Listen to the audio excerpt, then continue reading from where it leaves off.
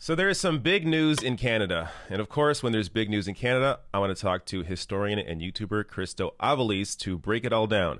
Christo, welcome back to the show. Thanks for having me again. So this dropped yesterday. Bill Morneau, no longer finance minister, and being replaced by Chrystia Freeland. So we'll get to in a bit what Chrystia Freeland's impact may be, your thoughts on that. But first, let's start with Bill Morneau. Why do you think he, was forced to resign? So he's using the excuse that he wants to be or run for the Secretary General of the OECD, and that he was never going to run again anyways, but to now leave this position as finance minister in the middle of a pandemic, just like 10 months after re-election. What is the thought process here? Like, what do you actually think went on behind the scenes? Yeah, I mean, I don't fully buy the excuse. I think that excuse allows kind of everyone to maybe save a little bit of face. But I think what's clear from my perspective is that there's either continued fallout from the We Charity scandal, which, basically the Liberal government partnered with a very controversial charity to give them nearly $1 billion to funnel that to students making under minimum wage. And that's a charity that not only had Bill Morneau given money to, but supposedly he didn't mean to, and they helped promote Bill Morneau's daughter's book, but also they've, had business relationships with Trudeau's mother, brother, and wife. It's a bad scandal. And apparently I was reading on social media from a CBC journalist that he had only informed the Prime Minister's office about his decision to pay back that $41,000 and declare that on a live stream about an hour before it happened. So it could be that it's related to that. It could also be related to the fact that he might have disagreements about how to go forward, in the pandemic with, regards to the CERB and to other forms of stimulus, and he might take a different position from the government. And, he's like, well, I can't endorse this as finance minister, so I'm going to resign. And him running for the OECD allows him to sort of say, well, I'm not so much quitting, I'm sort of, applying to a new job, if you will. Yeah. I don't buy it, though. Yeah. It seemed, it's one thing to do that if, this was in the middle of not a pandemic, just, normal times. But to do this in the middle of a pandemic, I think it appears to signify that the Liberal government's going to go in a different direction. Do you buy that? Do you think Chrystia Freeland, do you think there's going to be maybe an extension of the CERB? Do you think there's going to be or how do you view a finance minister, Chrystia Freeland? How do you view that as different than what maybe a Bill Morneau would continue to do during this crisis? Well, she's not as connected to the finance world as Morneau is in her professional life. She was sort of more of a writer and public intellectual rather than Bill Morneau, who comes purely from the corporate world. So in theory, you might think she'd be a little bit out of the box, but I don't think she will be. I think that she's a very close Trudeau ally. Trudeau obviously very much trusts her. And so I don't even think this is about ideological direction. It's more about Freeland is somebody very important. She's likely being lined up as Justin Trudeau's successor, whether that's in, a couple years, or maybe the Liberals hope ideally in 10 years or whatever their plan is. I think that she's being lined up as the next Liberal leader.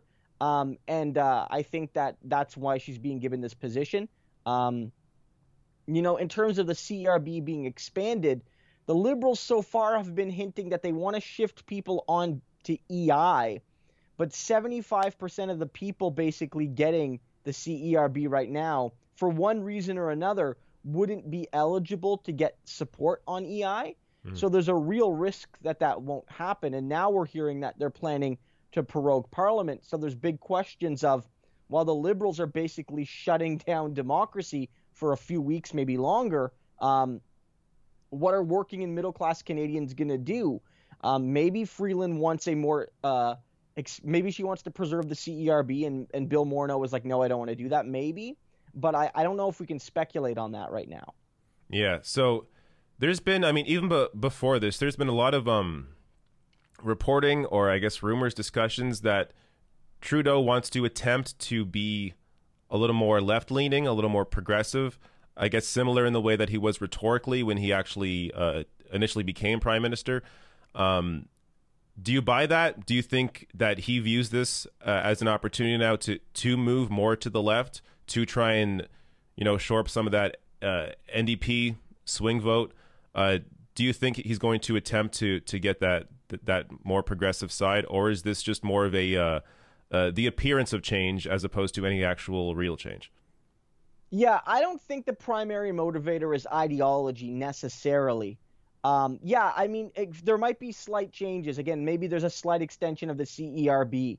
Maybe there's Trudeau worries about the threat of the NDP more. So at least, again, rhetorically, by appointing Chrystia Freeland, by leaning into the fact that she's the first ever female finance minister federally in Canadian history, that he can push this as a sort of progressive move, that might be one of his goals. But I do think there is something to be said for the fact that, right now, the only party that's offered consistent, effective opposition to the Trudeau government since the election has been the NDP, especially since, the shutdown. They were the party that basically pushed for the CERB.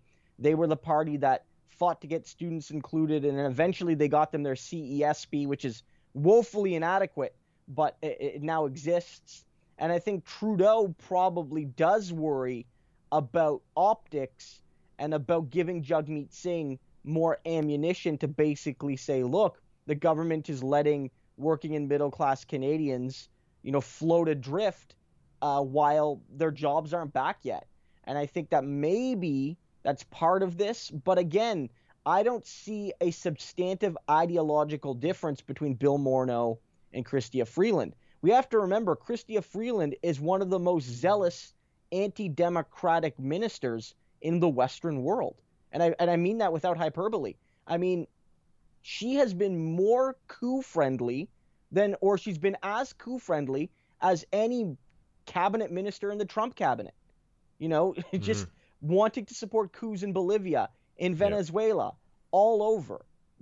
She's a menace to democracy. So I don't necessarily see her as we're going to push to the left. We've seen what she's done to left-wing movements in Bolivia. I have no hesitation that that's her goal, if it needs to come to that, even here in Canada. Yeah, it does really feel like this, again, is more of an attempt to make people think that there is, this progressive change, or this veneer of, hey, look, we have the first female, finance minister here. This is kind of the angle with a lot of what Trudeau has done, is have this this initiative for diversity, but really not having anything beneath it that's any different than the status quo when it comes to a Liberal government. So this does feel very similar just to what Trudeau has already been doing in that sense. But so now that Morneau's gone, how do you view his legacy? How do you think he'll be viewed in terms of, going forward, looking back on this time? How do you think he'll be viewed as the job that he did with Trudeau? Yeah, well, just before, I want to just go back to that because, we talk about the diversity, but we remember that, Jody Wilson-Raybould and Jane Philpott, who were, women, and this wasn't the only reason they were in cabinet, of course, but they were celebrated as part of a more diverse and gender parity, a gender-balanced cabinet. And yet when they spoke out against the government and their ethics violation, they were thrown to the curb by Trudeau and the rest of cabinet and the rest of caucus. And even Selina César-Chevanne, who was not in cabinet, but she was a prominent Liberal backbencher in the last parliament, who decided not to run again, said that, when Bill Morneau decided to leave politics, Justin Trudeau backed his future. What about a lot of the other Liberal MPs who are women and people of color? I wonder why he didn't do that. And so I think that there's a lot of hypocrisy with Liberal diversity. And I think that what matters most to Trudeau is, can I throw you under the bus to cover my own butt? And two, will you do what I say? Or will Yeah. you do what the people who tell me to do to say? You know what I mean? Yeah. So that's what I think it's about. But in terms of Morneau, I really do feel that, like, he's kind of going to be forgotten.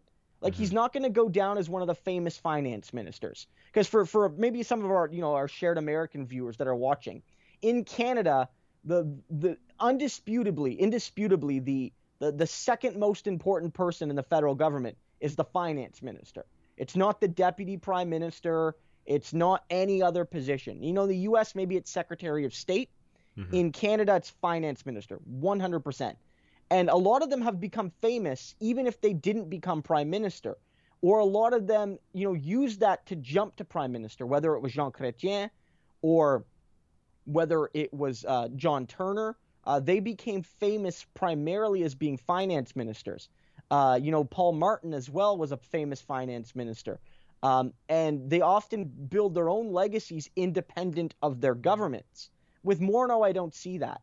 I see a guy that largely followed the Liberal Party line of, a centrist to center-right economic policy, and then went down because of scandal, and had other scandals too, where his familial company was making profits off any manner of things that were directly connected to the government, and how they were, asking, doctors to pay more in taxes, but Morneau was basically making money off the Panama Papers scandal and these sorts of things. So I don't know what legacy he's going to have. I mean, when you think of the famous finance ministers, they clashed with PMs more, and they had longer terms.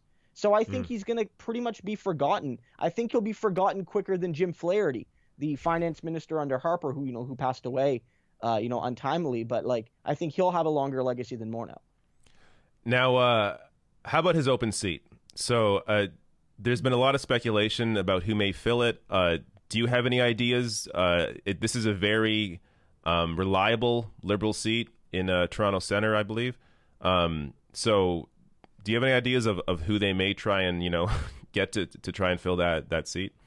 There's been some rumors that Mark Carney would run. Mark Carney is the former Bank of Canada head, and then also did a term as the Bank of England head, but came back to Canada, is sort of being an advisor to Trudeau or to his office or what have you. And a lot of people are thinking that, at least in terms of the resume, the man could easily be Minister of Finance. And because, as you note, it's a safe Liberal seat, and I believe Carney does have roots in Toronto, I feel that if they wanted to, they could plug him in there and probably get him elected. But I'm not sure if that's the move, and I've heard other people say that, Carney isn't considering that right now. He has other objectives and priorities, and he doesn't want to show any conflicts of interest. I haven't heard any rumors, but as you know, because it is seen as a very safe Liberal seat, you're going to see a lot of people maybe show interest, because much like a very blue or a very red primary, it might be seen as, the party nomination actually clinches your seat. Although I will give a couple caveats there, that we do live in tumultuous times. It is a very wealthy part of Toronto, but it's also very cosmopolitan. And it is the sort of riding that the NDP can win. The NDP has won that riding provincially back in 2018. Suze Morrison, who's a rather, left-wing NDP MPP. And it is the sort of riding that if any party's going to challenge the Liberals, although it's probably unlikely, it'll be the New Democrats. And because it's a by-election, there's greater volatility. So would I bet money against the Liberals losing? No. But whereas I would say it would basically be 100% in a regular election, I would say maybe it's 95 now. Well, Christo, this has been a great discussion. I always like talking Canadian politics with you, as rare as it is for us nowadays with everything going on. But it's great having you on. Let people know where they can find you. Yeah, you can find me here on YouTube. David will probably throw a link in the description, but it's just Christo Aivalis. If you search that, that's the channel name. You can also just find me, Christo Aivalis, one word, on Twitter. And you can also find me if you just search Christo Aivalis on Facebook. You'll find me there. I have both a personal account and, a page. So you can follow that and, connect with me on social media. Yep, I'll have all those links below. And once again, thanks, Christo, for coming on. Thanks for having me again.